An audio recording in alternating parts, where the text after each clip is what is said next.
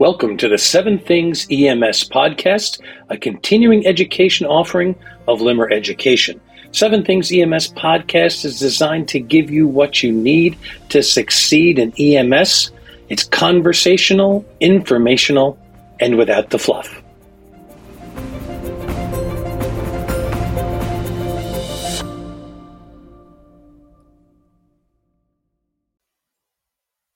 And welcome to another Seven Things EMS. I'm your host, Dan Limmer from Limmer Education. I am thrilled today for two reasons. The first is that we're going to talk about pathophysiology, an important foundation for everything we need to learn in EMS. But the second part is that I get to do it with my longtime friend, Joe Mistovich. And I will note, longtime friend and competing EMT author, Joe Mistovich. Joe is a longtime professor at Youngstown State University. He's published a bunch of books out there in EMS. He's a prince among men. And we don't spend a lot of time in the beginning of this audio series because we like to get right down to business, right down to those seven things. So I'll say, welcome, Joe, and we'll get started. Thanks, Dan. All right, number one. Hypoxia affects the brain, but the way it affects the brain provides clues that are important in the primary assessment. Let's get right into it. Okay. And through our discussions and in our presentations together and so forth, I'm a firm believer, like you, that pathophysiology is important to understand because it provides so many clues to the EMS practitioner, whether you're an EMR, an EMT, advanced EMT, or paramedic. It provides a lot of clues, and a lot of times these are subtle clues that really will enhance your ability to assess the patient and also trending of the patient's condition, whether they're improving, deteriorating, or not. A lot of these little signs and symptoms are things that you have to pay attention to. I say a lot of times, people will say like, well, I found the skin's pale, cold, and clammy, and they document it. And it's like, oh, I got to remember to put that in my pre-hospital care report, but they really don't pay much attention to what it actually means about the patient. And so that's why I said, understanding these little pearls of pathophysiology are really important. And so, hypoxia affects the brain. We know that the brain tissue is the most sensitive to any insults of hypoxia.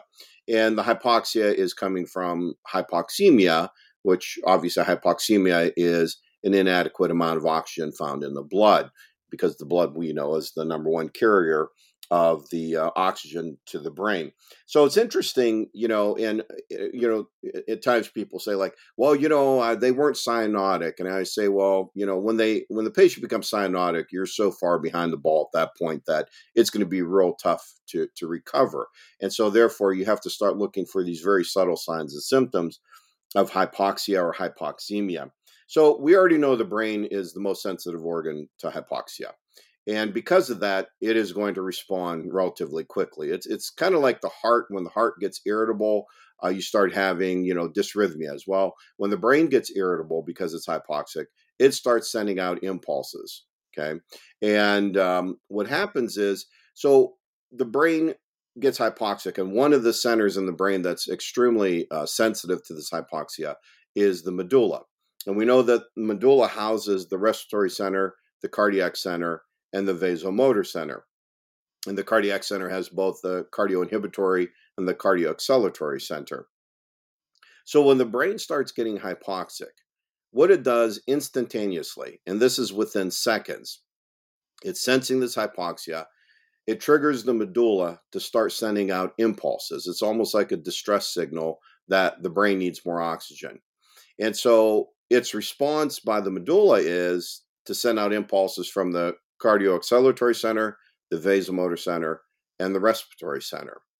And so you start looking at this. Okay, so that's great. So clinically, though, when you apply it, what you start to look at is what are the responses from the medulla. Well, if the cardioacceleratory center is stimulated, what you're going to see clinically is the patient starts to exhibit some tachycardia. Now, initially, the patient's resting heart rate might be 70. And you say, well, what's normally heart rate? Well, a lot of patients don't know that, but if they do, or if you've had this patient before, you might say, or even just judging. So you have a 32-year-old, patient And you say, well, I would speculate that their heart rate, probably resting heart rate, would be in the 70s. And now they're at 92. And so, although 92 is not considered tachycardia for that patient, it is obviously, a physiologic response, and their heart rate is higher.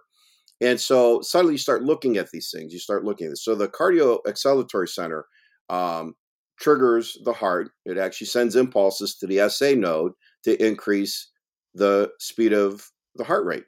And then also what it does is it sends impulses to increase the force of conduction.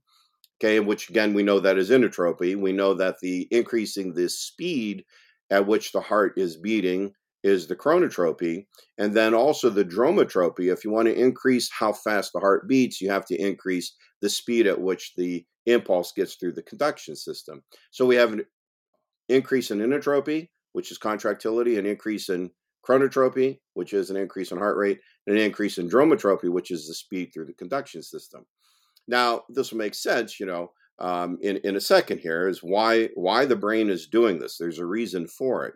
And the other thing that gets stimulated is the vasomotor center. And the vasomotor center controls the vessel size, and it changes the resistance in the vessels, primarily in the arterioles, in the distal end of the artery right before it enters into the capillary, and in the small arteries. It's not the large arteries, but it's the arterioles and also the smaller arteries.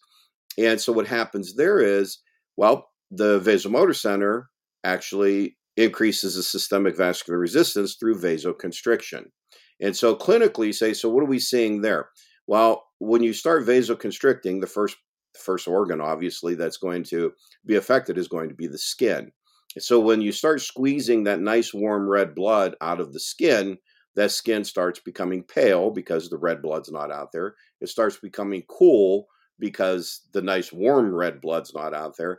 And also you start to feel this diaphoresis, this clamminess, and that actually is from stimulation of the sweat glands, okay, by the nervous system.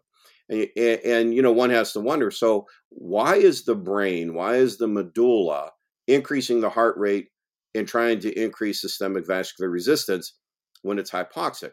Well, the bottom line is this: the brain thinks, if I can get more blood, because blood carries oxygen, I'm going to get more oxygen. And so its intent is to increase the blood flow to the brain. And the only way to increase blood flow to the brain is to increase blood pressure. And so if we go back and we say, well, so what's the equation for blood pressure? Well, blood pressure equals cardiac output times systemic vascular resistance.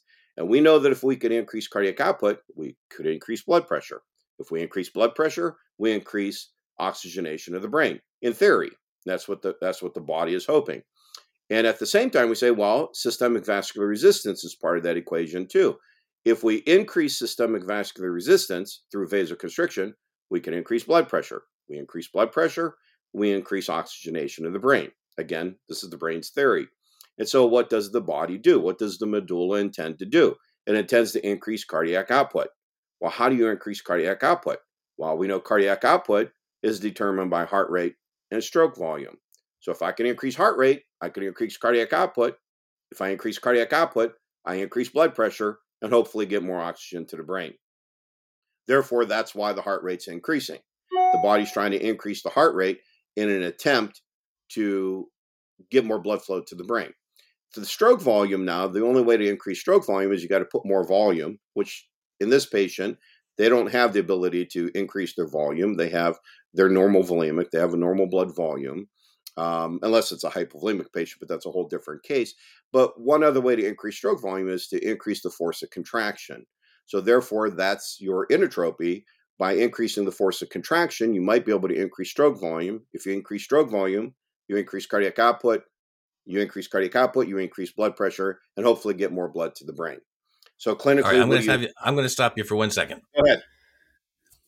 I think that we've just had about 7 or 8 minutes of what some people are probably thinking is some heavy duty pathophysiology. But the truth is, this is stuff that should be taught in every EMT class, but it's not. This concept of understanding is something we lost with the EMTB curriculum and we're trying to bring back, and that this stuff is so important.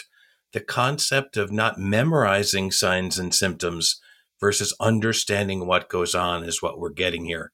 So I just wanted just to stop and say, as you started this section with, is that you need to understand, and that this is the stuff that many people probably should have been taught in class. I would even venture to say there's some medics out there that never got this. So this is just really important stuff. And when we look at skin changes, color, temperature, and condition, we say, oh, it's shock. But now we're saying even hypoxia can do that. Right. It's so true, Dan. And that's, I'll tell you this, just this little story. You're so right. Is I'm teaching an EMR refresher, an emergency medical responder refresher right now. And I'm presenting this stuff to these firefighters. It's a group of 10 firefighters who really want to do what's right for the patient. And it's funny because they tell me, Joe, we've never learned this. But when I present this to them, they are just so excited because they're like, well, this makes sense. And Dan, my saying is, it all That's your makes thing. sense. If you can Yep. understand a little bit of pathophysiology, a little bit of anatomy, a little bit of physiology, it all makes sense. And you're right.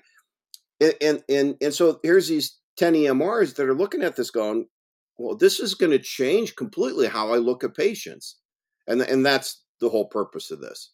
Because again, when you start saying, so the thing is, when you get on the scene, and you have a patient who's sitting there, and you begin your primary assessment, and you start noticing, hey, this patient's a little bit tachycardic, their skin's a little bit pale, cool, clammy, they may have some tremors, while there's an increase in respiratory, rate, and they're breathing a little bit deeper. One thing that has to pop into your head is hypoxia. Now, again, through your differentials, you may rule it out. And we know that. We're huge advocates of possibilities to probabilities. But one of the possibilities has to be, is this patient hypoxic? And it's these subtle signs and symptoms that actually could give you those clues, And so another is, so the respiratory center in the medulla then starts sending impulses to the DRG and the VRG, the dorsal respiratory group and the ventral respiratory group. And so what's happening here is these two centers is primarily the VRG. They're receiving these impulses. And so what do? They increase the number of impulses to the respiratory muscles, the diaphragm and the external intercostals, to increase the rate at which they're contracting. So therefore, what do you get? Not only the rate, but also the force. So you get an increase in respiratory rate and an increase in respiratory depth. And these are very subtle signs and symptoms. But also, one has to realize that initially, this is all just it's a direct nerve stimulation. These are actually electrical impulses that are being sent to the heart, to the respiratory muscles, and the vessels. And this is a very short-lived thing. This can only be sustained for a minute or two. It's not long. At most, a couple minutes. And so one of the impulses that's being sent out is going to the adrenal medulla gland. The adrenal glands that sits on top of the kidney. And when that adrenal medulla gets stimulated, well, we know what gets released is epinephrine and norepinephrine. So suddenly now you get this epinephrine and norepinephrine dump, which has alpha 1, alpha 2, beta 1, beta 2, which now is providing the long-term sustained effects. Okay. And one thing I want to mention too is the alpha is causing the constant vasoconstriction.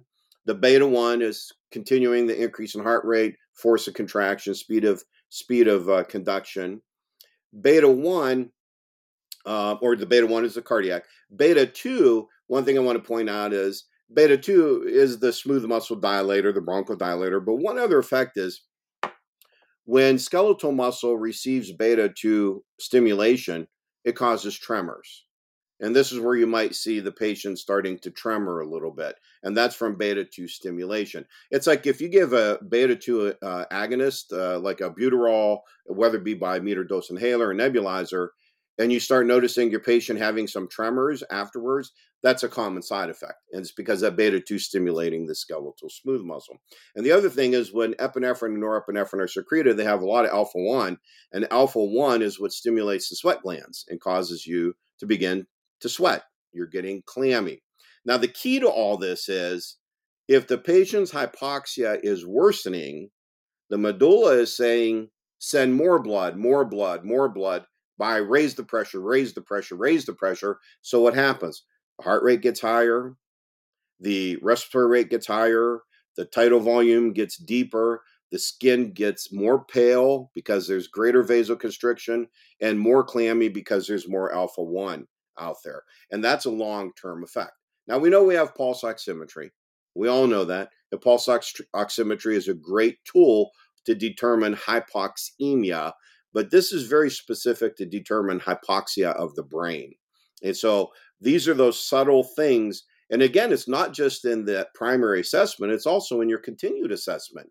So if your treatment is effective and you're reducing the hypoxia to the brain, you should start seeing a decrease in tachycardia, the skin becoming a little bit less pale, cool, and clammy, going back to more normal, respiratory rates going down, tidal volumes going down.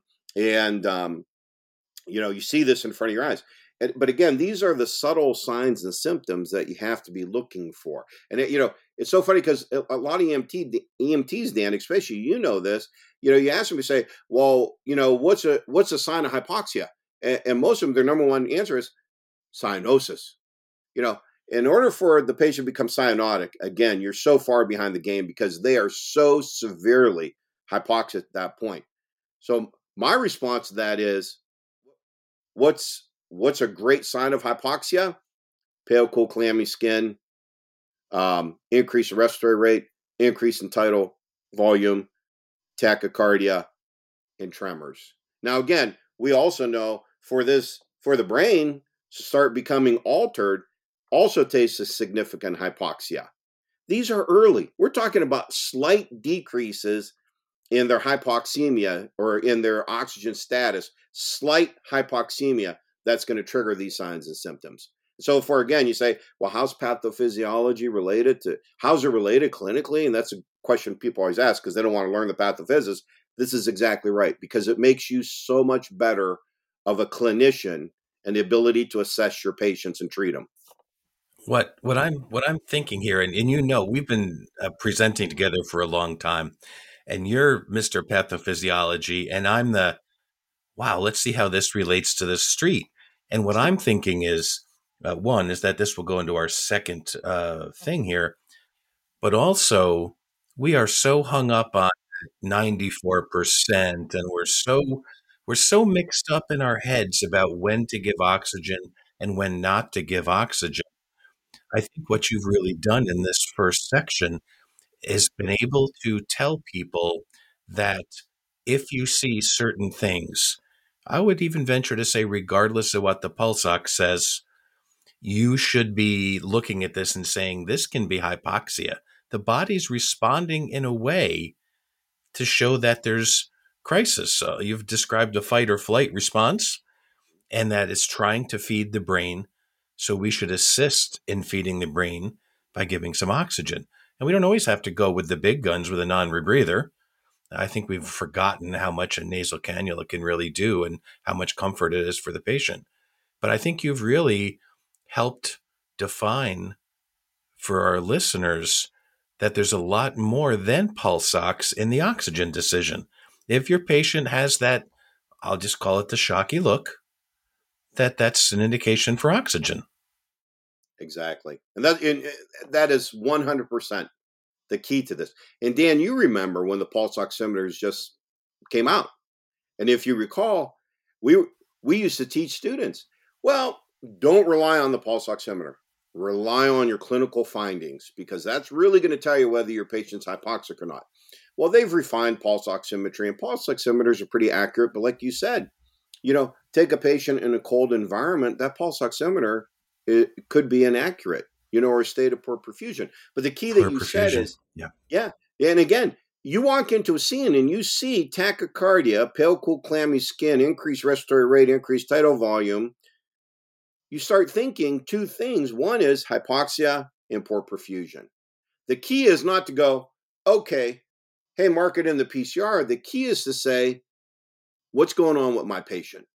What is it? And again, those possibilities to probabilities, and through hopefully a good assessment, one's going to come down to a probability of why this is happening. But I couldn't agree with you more. It's like, and the statement you said is so true, regardless of what the pulse ox is telling you.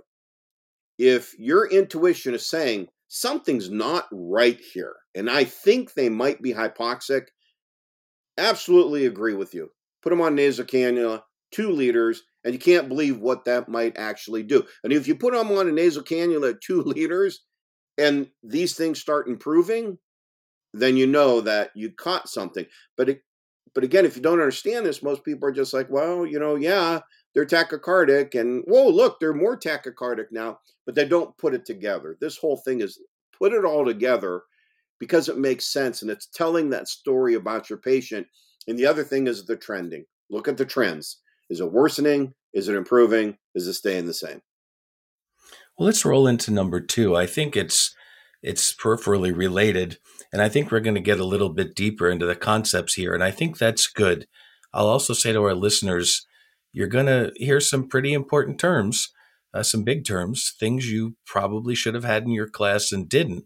I'm going to ask you to lean into this. This understanding is going to change the way you practice, and it's important that we do this. The second one, the relationship between hemoglobin, anemia, and cyanosis may surprise you. That the way that we transport oxygen and some of the relations to what we just talked about is important as well. And we've already said cyanosis is a late sign. It's not the thing that you should be making your decision on. Yeah, it's interesting. I used to pose this question all the time, not only to my EMT classes, but also to my paramedic classes. And it was interesting to find out that they a lot of times couldn't grasp the relationship until it was explained, especially with the anemic patient. So the key here is, understanding the hemoglobin, okay, is on the surface of the red blood cell. And hemoglobin has 4 iron sites, and those 4 iron sites are binding sites with oxygen. And so, one thing we know about hemoglobin, and this is basically how the pulse oximeter works, the pulse oximeter reads, it has a red light and an infrared light, and it basically is shining that light through the skin and is able to determine through the infrared light and the red light how much hemoglobin is actually saturated with oxygen. And that's how we get a pulse oximeter reading.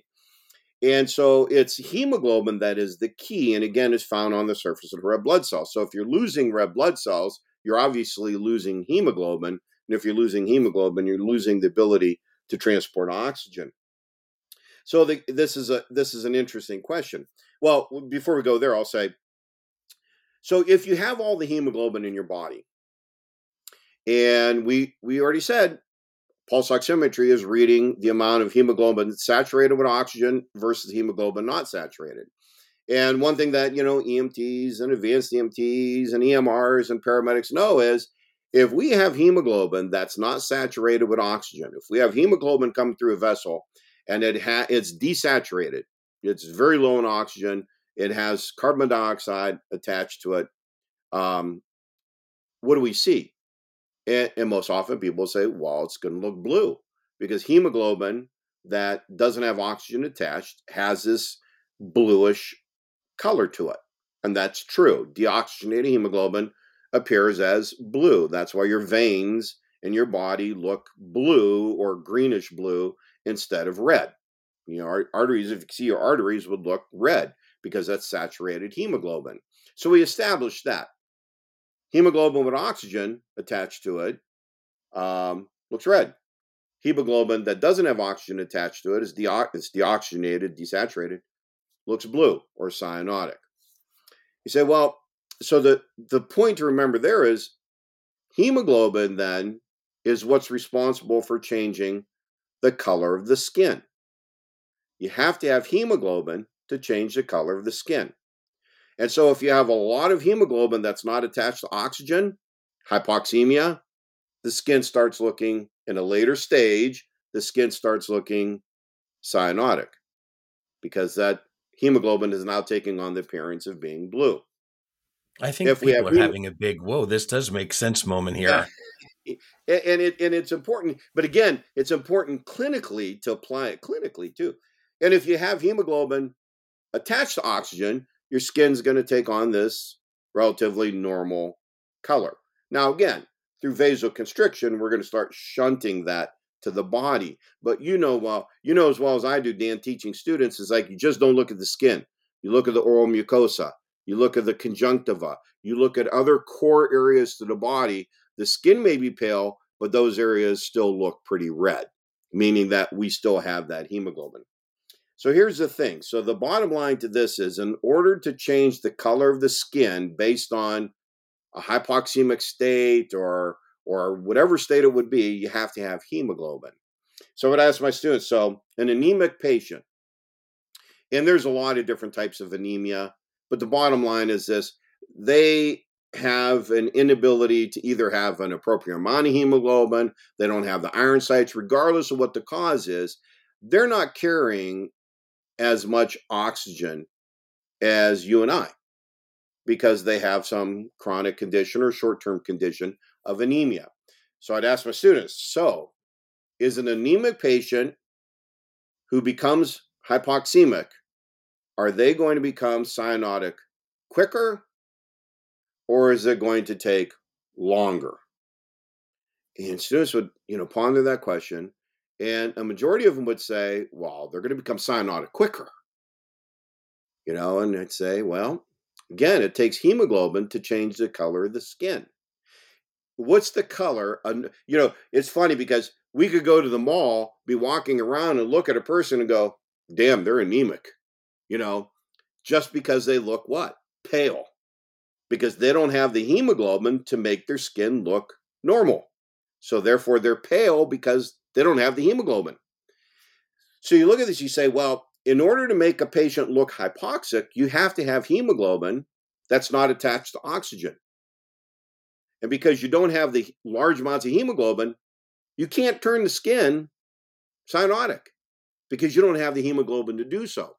So an anemic patient could be severely hypoxemic and still not presenting with cyanosis. They're going to look pale, but they're not going to be cyanotic. But they're going to be Wow. tachycardic.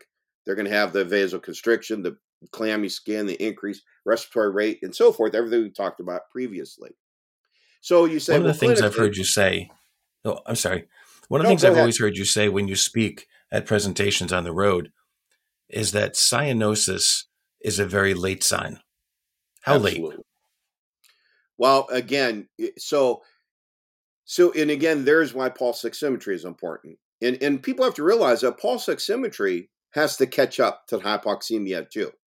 Pulse oximetry is not giving you instantaneous readings. It takes some time before it starts to identify hypoxemia.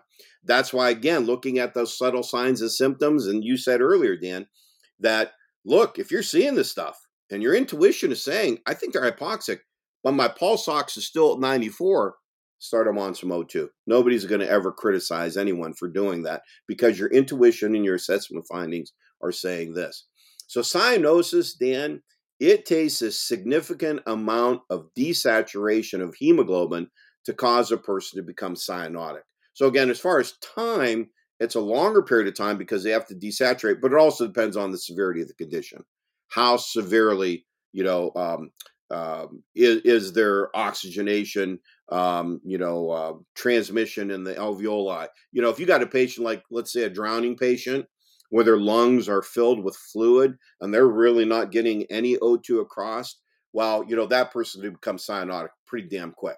But if you got an asthmatic who's still moving air and is still saturating hemoglobin, just not as much as they need to, it's going to take a much longer period of time for them to look cyanotic. So go ahead. I was just going to say, before we move into hypoglycemia, I've had the good fortune to, like I said, to present with you on the road and hear what you say. The thing that we haven't talked about a lot, we've talked about many of the physiological signs of hypoxemia. What about mental status?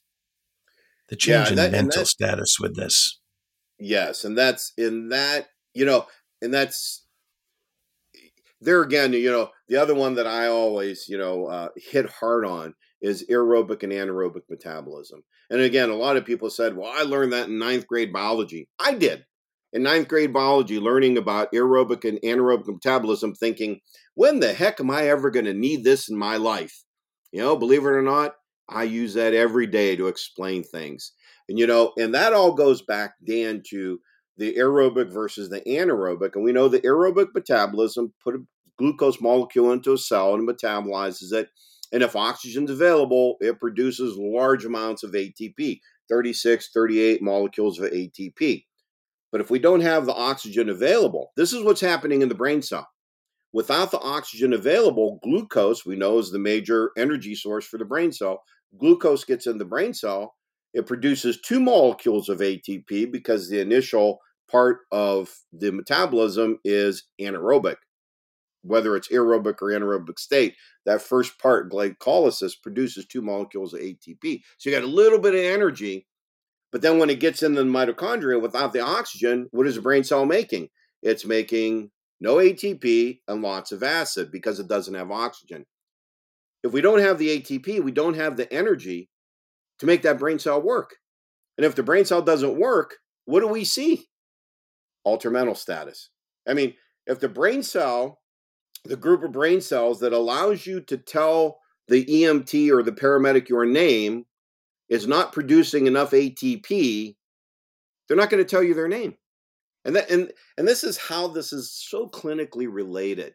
But before we move on, here's another question I pose to my students with that anemia Is this one question. of your one more things? One more thing. One One more more thing. thing. But it makes sense. If you have a trauma patient, and you go to a scene and you have a trauma patient, let's say you have a patient driving their car down the road at 65 miles an hour, whatever happens, and they hit a concrete barrier at 65 miles an hour, unrestrained patient, and you're looking at your patient. When you get on the scene and you go in to assess your patient, and you got this trauma patient, looks like they have some chest trauma just by the mechanism that they were unrestrained. They probably went forward. It was a frontal collision, hit the steering wheel, and they're severely cyanotic. You're already seeing cyanosis. Where do you see cyanosis first? Circumorally, around the mouth. You'll see in the conjunctiva, the oral mucosa, the fingertips, but you're already starting to see cyanosis in this patient. You just got on the scene. You go into the driver's side door and you're looking at the patient and you're going, oh crap, this guy's cyanotic.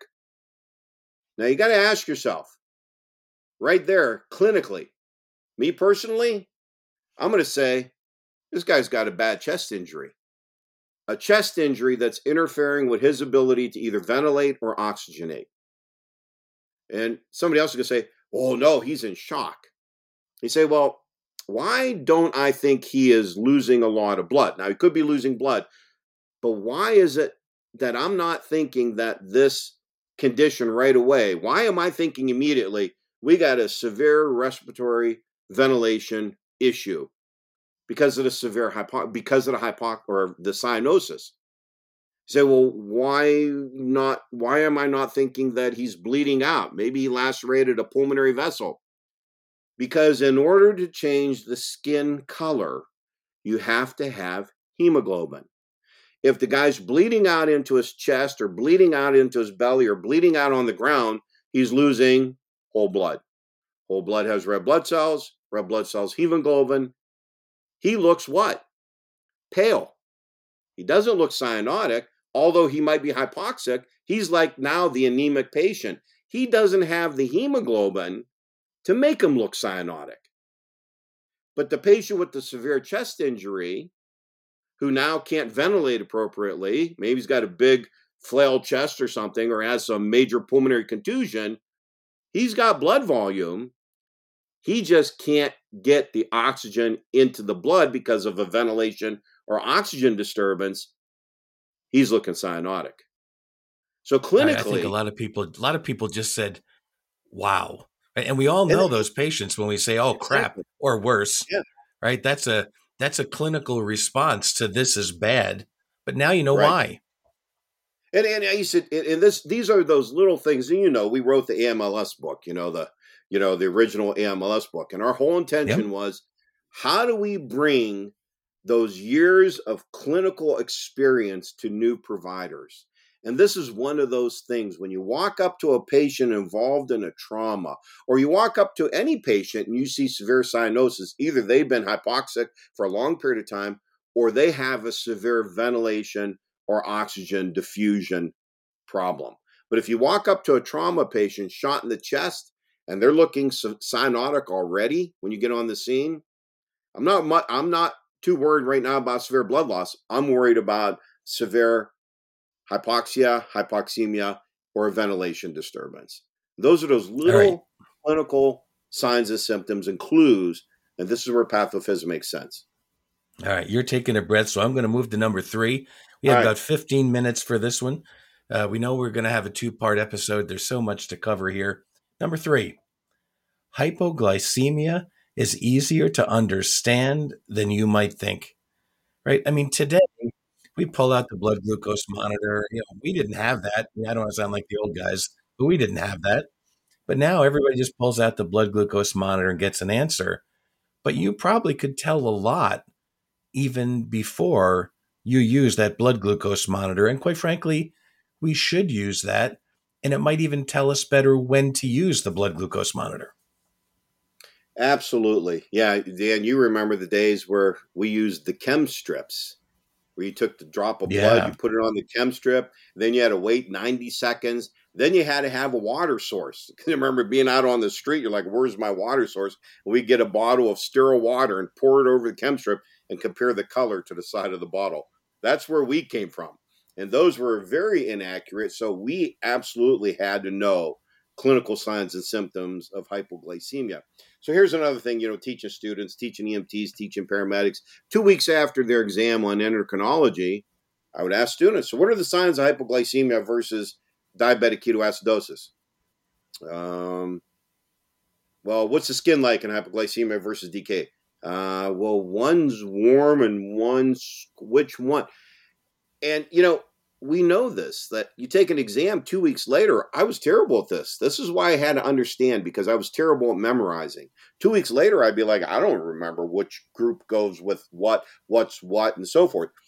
And so to understand, and I started looking at hypoglycemia, like hypoglycemia is so simple to understand the clinical presentation. Again, this relates back to clinical presentation and patient assessment findings. And here's the thing, Dan, you hit it. We got a blood glucose monitor. But these clinical signs and symptoms are going to tell you something about severity too, and trending. It's trending. What are these doing? Are they improving? Are they staying the same? Are they getting worse? Because that's going to tell you something too. We know blood glucose monitors a lot of times are not calibrated, especially being on the ambulance. Sometimes the strips are out of date, or they're affected by light, heat, cold, and they're not providing the most accurate, reading. So we got to keep that in mind. So again, knowing clinically what's happening in this patient is so important. So I say understanding hypoglycemia is simple, because you only need to know two things. One, the question you posed earlier was, well, what about altered mental status? Well, how does this patient who's hypoxic start developing an altered mental status? Not, you didn't ask how, but just pointing out that altered mental status is a huge key. Well, that's a huge key in the hypoglycemic patient, because what do we know about brain cells? Brain cells can pretty much only use glucose as an energy source.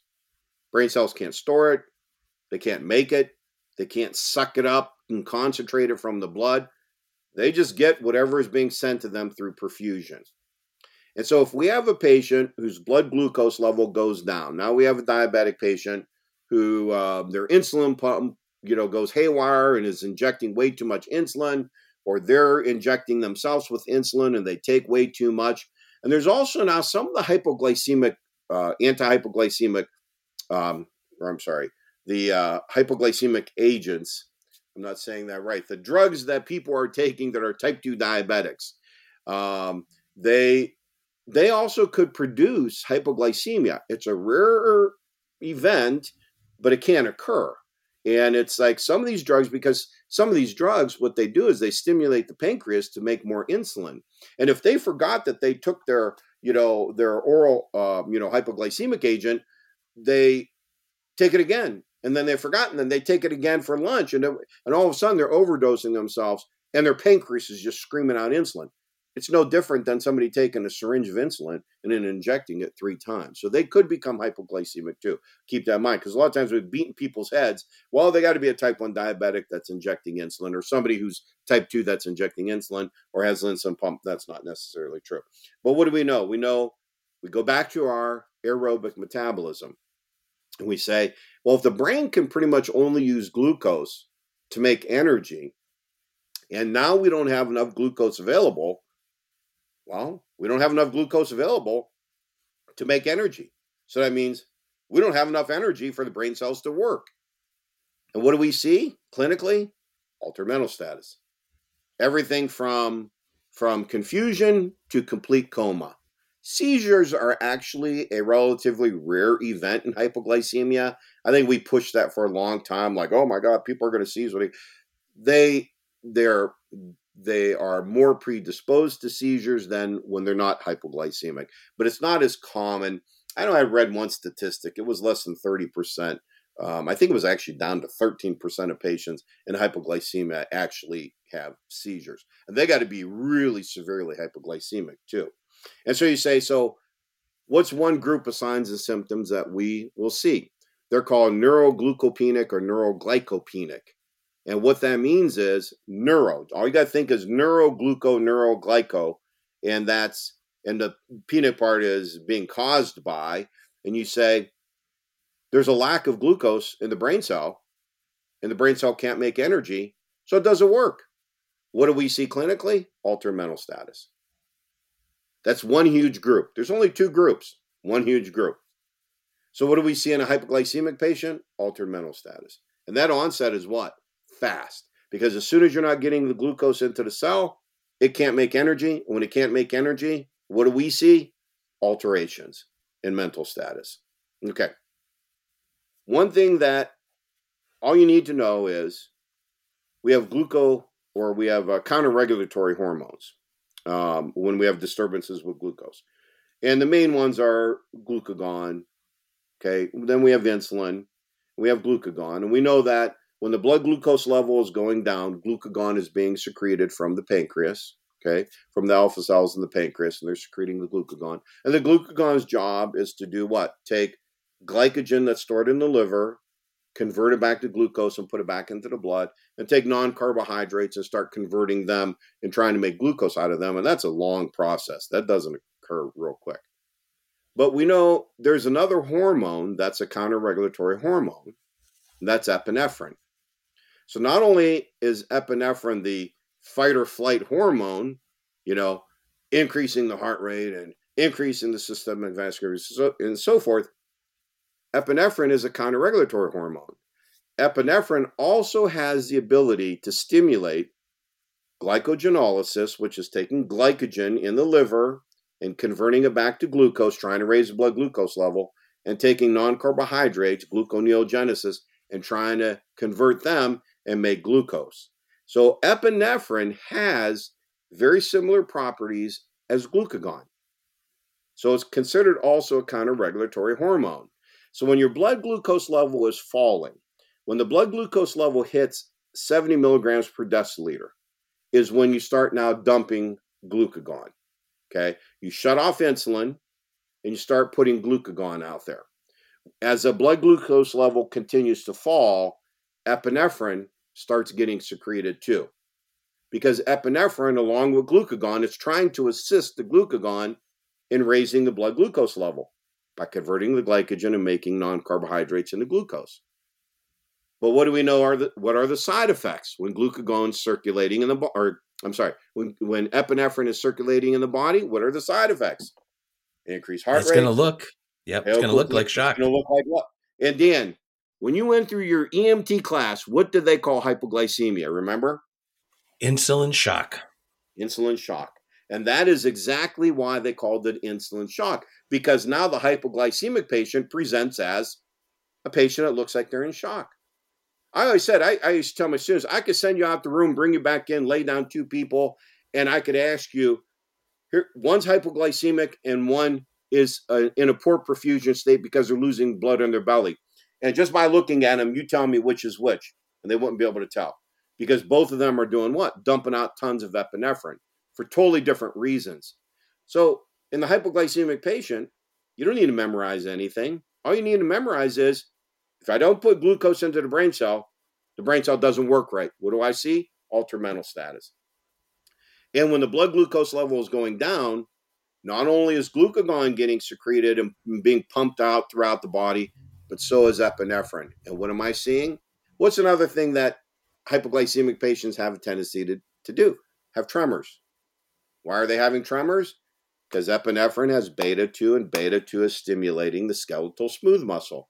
So this all makes sense. And I always laugh. I say, you remember those days working 24-hour shifts?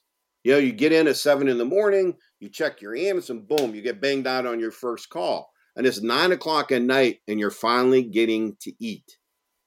Or, anybody, if you got this day and you're not eating, you go all day, and all of a sudden you're starving. And now what do you notice? My heart rate is elevated.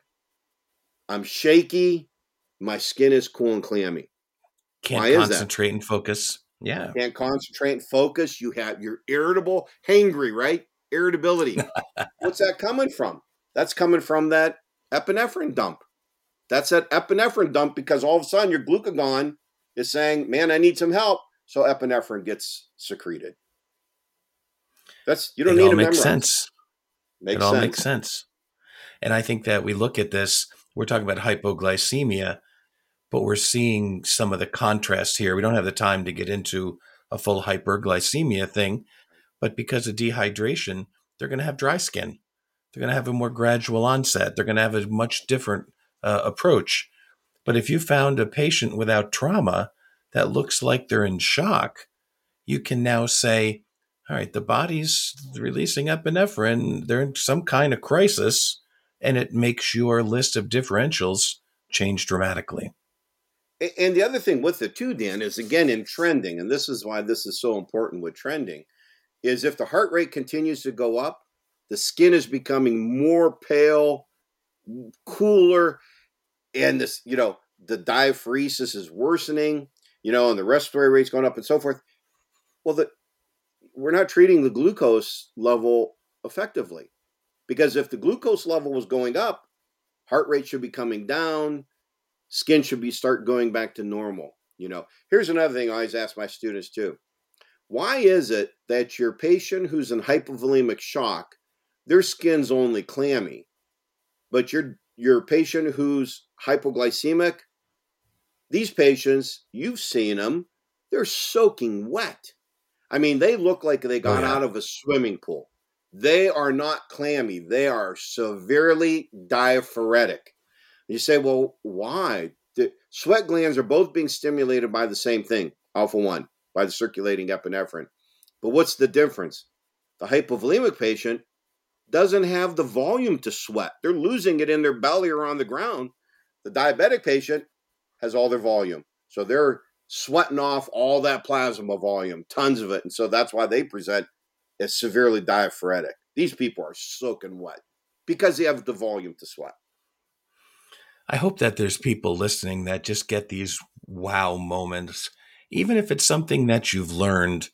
I just think Joe's presentations are just really amazing. Now, we're going to call this episode right now. We knew it was going to take 2 to be able to get all the information out here, and that's okay. If we do our 7 things over 2 episodes, I consider this a gift to be able to get explanations like this.